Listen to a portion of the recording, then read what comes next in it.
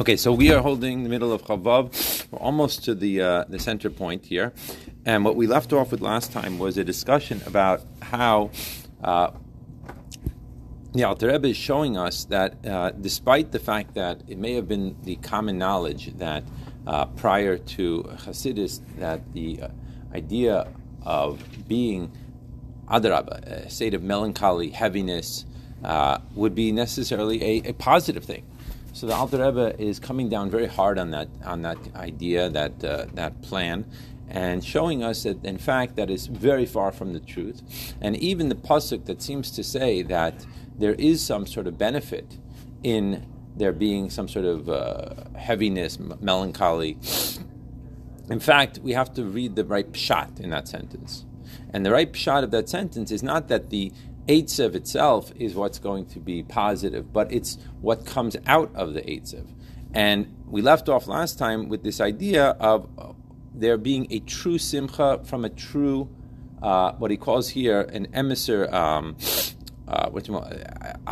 or marirus, and he all of a sudden added this word mar. So I want to focus on that word, and I want to try to get to the colon today because I want to get going with the different strategies. So let's start from first word on the line is menu. We'll start v'hainu.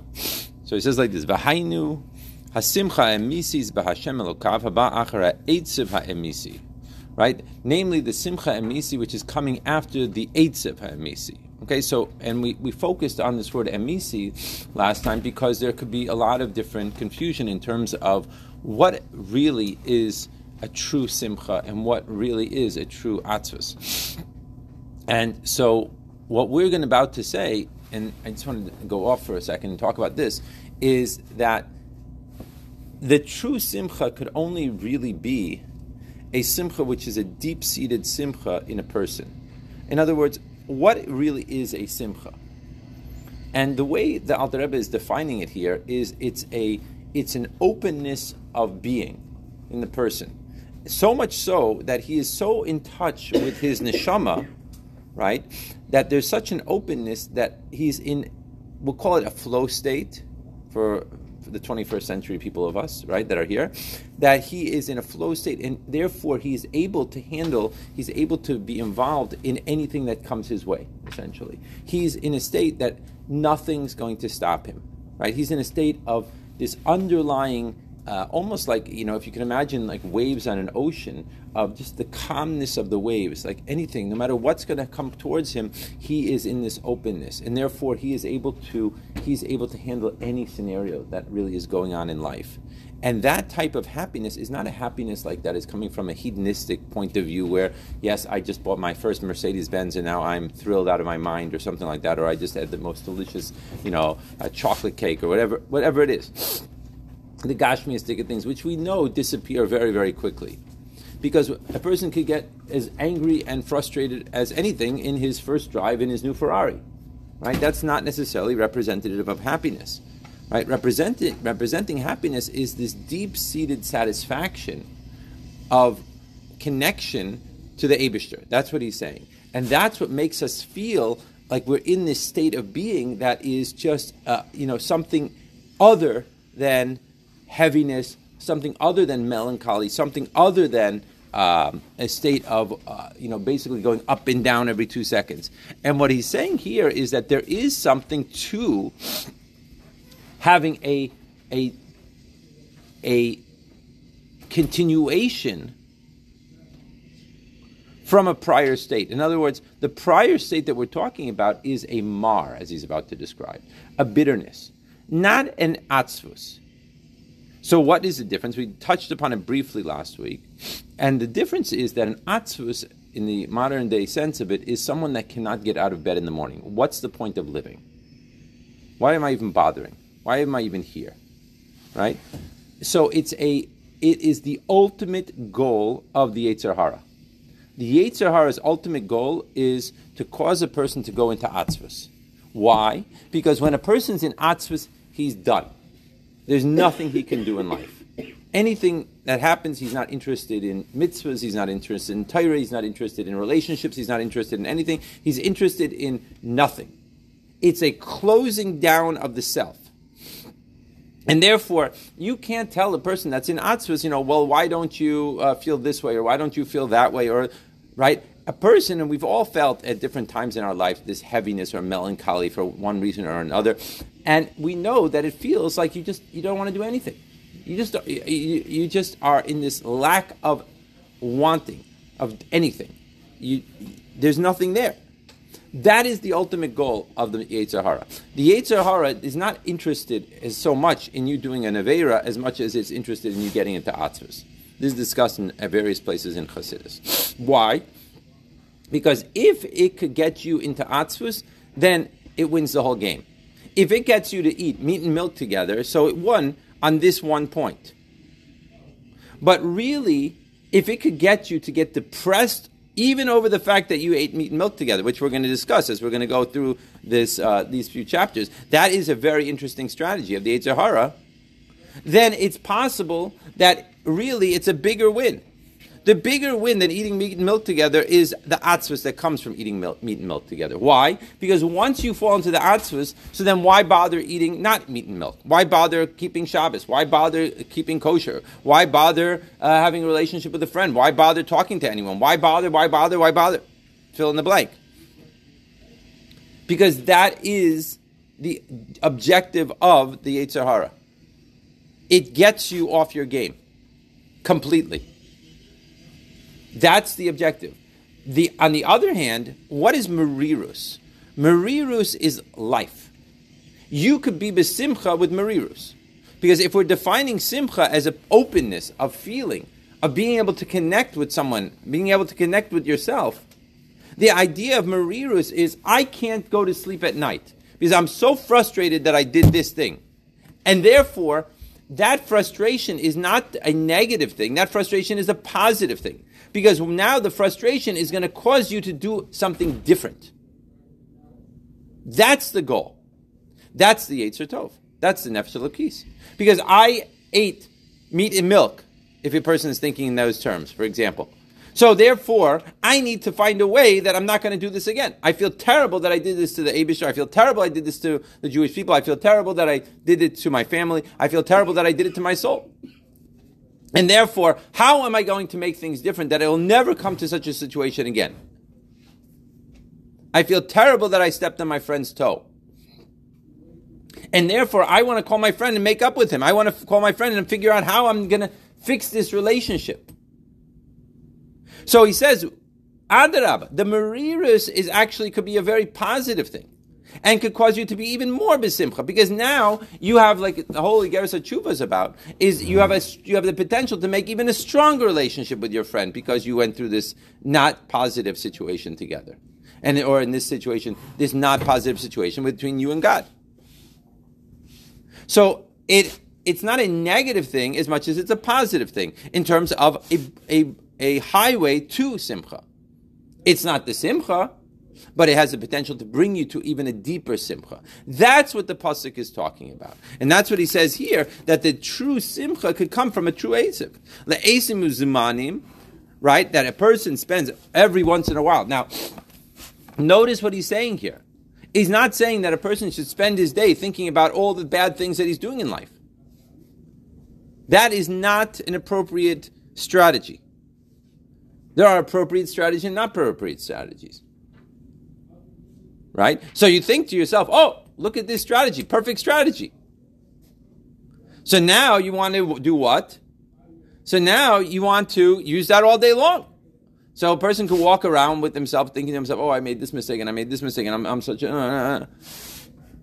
Once again, wrong strategy. What we're going to see throughout these next bunch of chapters is we have to be in control of who's setting the agenda within us. That's the key to this whole story. Who is setting the agenda?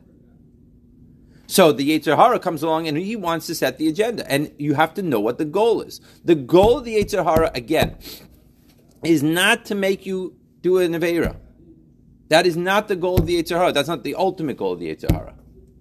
It might be a goal along the way, but that's not the ultimate goal of the Yetzer Hara is to get you into a state of atzvus. That is the ultimate goal. That is the win of the Yetzer Hara. The win of the Nefesh Elokis is to keep you in a state of simcha, which stems from no nidu daiga, like we said before, because it's all from Hashem.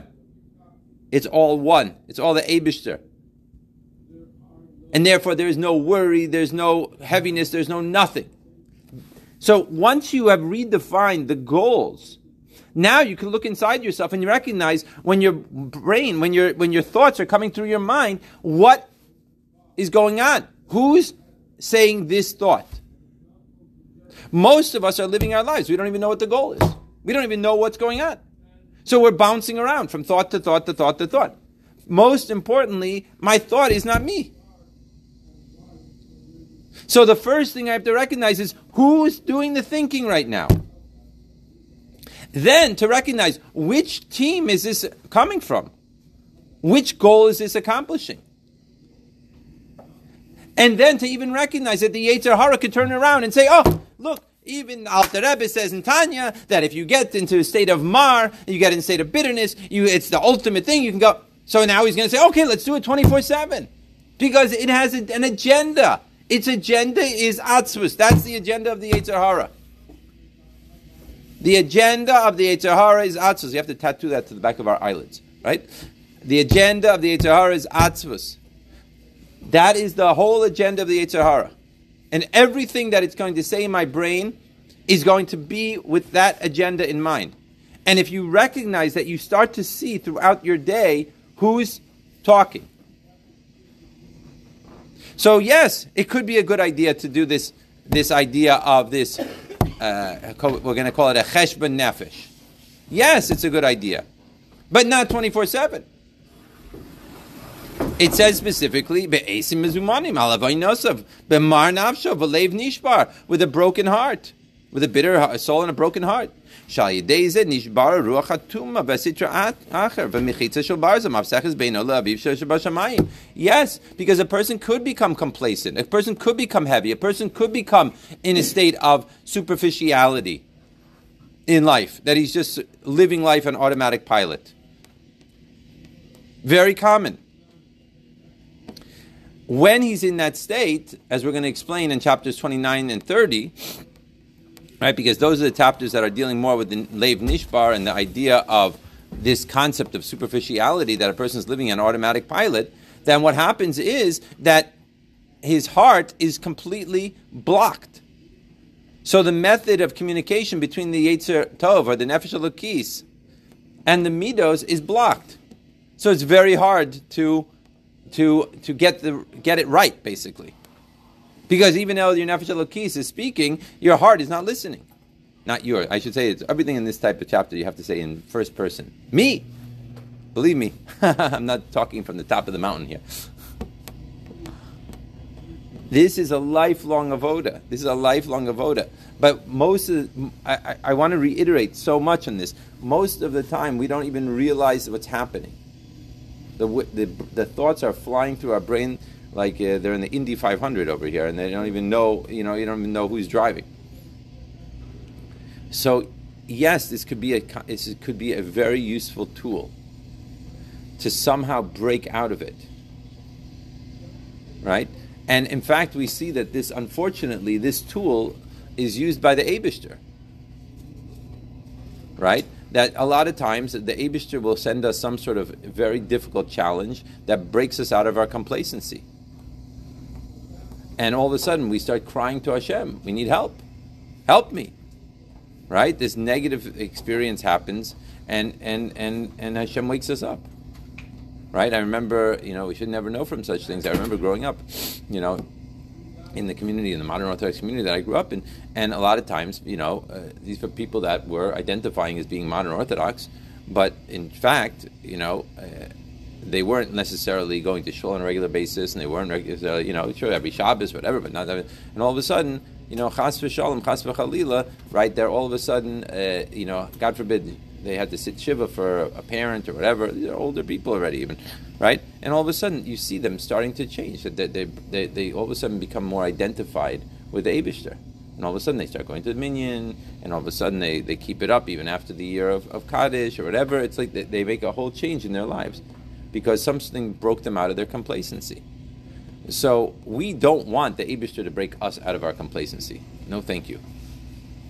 So there are times when we have to break ourselves out of our complacency because the Olam Hazel lulls us into this automatic pilot complacency feeling that we just go around, and we could be spending the whole day in yeshiva in a state of complacency, where we're putting on our tefillin in the morning, we're davening, Shacharis, Mincha, Maariv, we're learning Torah all day, and yet we're on automatic pilot. There's no heart.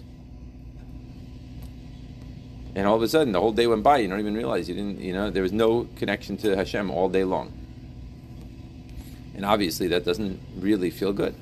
And obviously, people don't even realize that it doesn't feel good.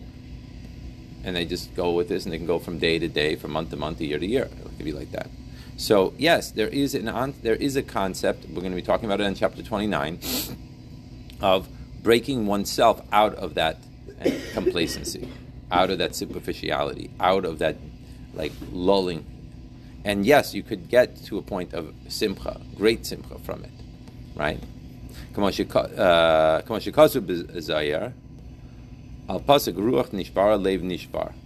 it says in the Zohar about the pasuk, a broken spirit, a broken heart. But interestingly enough, that pasuk which we say every night, right, in Kriyas Mashalamita, it's in chapter Nun Aleph of Tehillim, right, is not a standalone sentence. It's within a context, and this is what that kapitel is talking about. The beginning of the kapitel is talking about what? It's talking about Tashmi'enu sason v'simcha v'goymer hashiva li sason she'echa ruach nediva. Right? In other words, it's talking about simcha, and sometimes the way to simcha is through a brokenness. That we use the brokenness as a weapon against the Yetzer Hara in order to break not myself, but to break the tuma that's surrounding my heart, which is not allowing the simcha to flow. That's the idea. Okay? So, yes, it's a weapon. And yes, this is what the pasuk is talking about when it says, right, b'chol eitzav yeh muter. Not that the atzvus is the goal. The atzvus is not the goal. This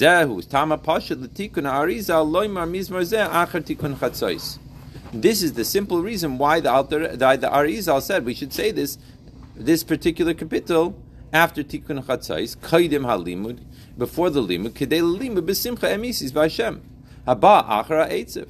Right? In order that we should be learning with a Simcha Emisi. The Tikkun Chatzos is a tool that is supposed to be used in our toolbox of life. Nowadays, we don't say Tikkun Chatzos, right? Because we are trying to do things in an emisser way. And Lav Davka, can I say about myself that I'm really broken over the fact that the Beis HaMikdash is not here? I could say it, but is it really what's really generating my emotions? Hard to say that that's true. So instead, what Chassidus wants from us is that we should say Kriya Shema Shalom Mita with that same energy. Whether it's once a week on a Thursday night, whether it's once a month on Erev Rosh Chodesh, or whether it's every night. To spend a little bit of time reflecting on our day and seeing, okay, today, I had an interesting day today. What happened today? Let's spend 3 minutes. Let's spend 2 minutes. Let's spend 5 minutes, whatever it is, and reflect. What things, not in a way of reflection of, you're a bad boy, you're a good boy, but more from a point of view of, let's look at the day and see, okay, what happened today? What did I do that could have been done better? What did I do that, push it, I did a good job? What did I do that I was just living on automatic pilot? Whatever it is. Spending a little bit of time every night calculating and recognizing that maybe my life is living itself and I'm not living my life. And therefore, I want to reclaim my life. So many of us are spending our lives, so we're just going from day to day, and it's just like, it's happening. It's happening, and we don't even realize it's happening. Masha Enkin, the idea of spending a little bit of time every night and making an assessment, making a calculation, and looking at it and being a little bit like, I really handled this situation poorly. It's okay. It's good. It's good to be able to recognize that. It means you're alive. That's a positive thing. And then you go from there and you say, okay, how could I have handled this situation better? How could I have had more compassion for the other person at this point in time? How could I have done this better? How could I have done that better? And then you could go to sleep in a state of simcha. In a state of, tomorrow, because tomorrow is going to be a better day. Tomorrow I'm going to wake up, and I'm going to wake up for Chassidus. I'm not going to be late for Chassidus. And tomorrow I'm going to, when my chavrusa says these obnoxious things to me, I'm going to handle it differently. I'm not going to punch him in the nose, right? Or whatever it is, right? But it's again, you're using the Kriya Shema Shalamita as a tool for a goal. You want to accomplish that goal, whatever that goal is. The goal is to be besimcha. The goal is to live a life that is a simcha dika life, that is a meaningful life. Because at the end of the day, even universities now, with all of their science and all of their experiments, they're showing that the only real simcha comes, and this is now documented, from having a meaningful life. I told you that the major experiment that was going on, that there are 3 different things. Number 1 is the idea of hedonistic pleasures that brings simcha. Number 2 is this flow state which brings simcha. And number 3 is doing something that is meaningful in life to bring simcha. And what it came up with is that 99% of the time is running after the hedonistic things, and because we feel that those are the things that are going to bring me simcha. Buying a new pair of shoes, I want a new car, I want a new house, I want a new pool, I want to go eat in this restaurant, I want to do this, I want to do that, right? That's what we're trained to do by our nefesh habahamis. And we think, why are we going after a new house? Or why are we going after a new anything? Or a delicious dinner, because we think that is what's going to bring me happiness, because everyone really wants happiness. And then it's a very frustrating situation, because the bottom line is that it may bring you happiness for the 1 second that it's in your mouth, but most often than not, we're in the restaurant, and when we're eating Chinese food, we're talking about what we're going to go out to tomorrow night. We're going to eat Italian tomorrow night. Which restaurant are we going to go to? Right? We're not even there when we're there. And it's not our fault. Because why? Because the Nefesh HaBahamis has trained us that way. That is the Nefesh HaBahamis' training. And so 90% of the time we're going after these things to make us happy. And in fact, they don't really bring happiness. Right? You see that a person, after they bought their brand new Mercedes, and before they brought their brand new Mercedes, within 1 day they're holding on the same level. It may have been a hoo-ha for whatever, the first time they took it for a spin, but that's it. Within a very short period of time, they're on to other things. And now they're looking for the next thing. What else are they going to get in order to fill that, like we used to say, back in the 80s and 90s, that fill that hole in the soul. Because they are looking for, people are looking, how am I going to fill that hole? How am I going to make myself happy? And we are driven in our society, and it's no fault only of our own, but all the advertising that's going on around us and all the PR that we're dealing with, right? You cannot be alive and you cannot be a real man unless you drink Budweiser beer, right? Or smoke Marlboro cigarettes. The Marlboro man, walking, going around on his, you don't remember these, but they used to have commercials with him on his horse. That's the real man. Or as he's driving down the street in his little car, and it's putting and putting and putting, and everyone's like turning their heads. And then he goes into what's the name of that, Meineke, and he gets a new carburetor or whatever it is that they do over there to the car. I'm not a car person, so I don't really know.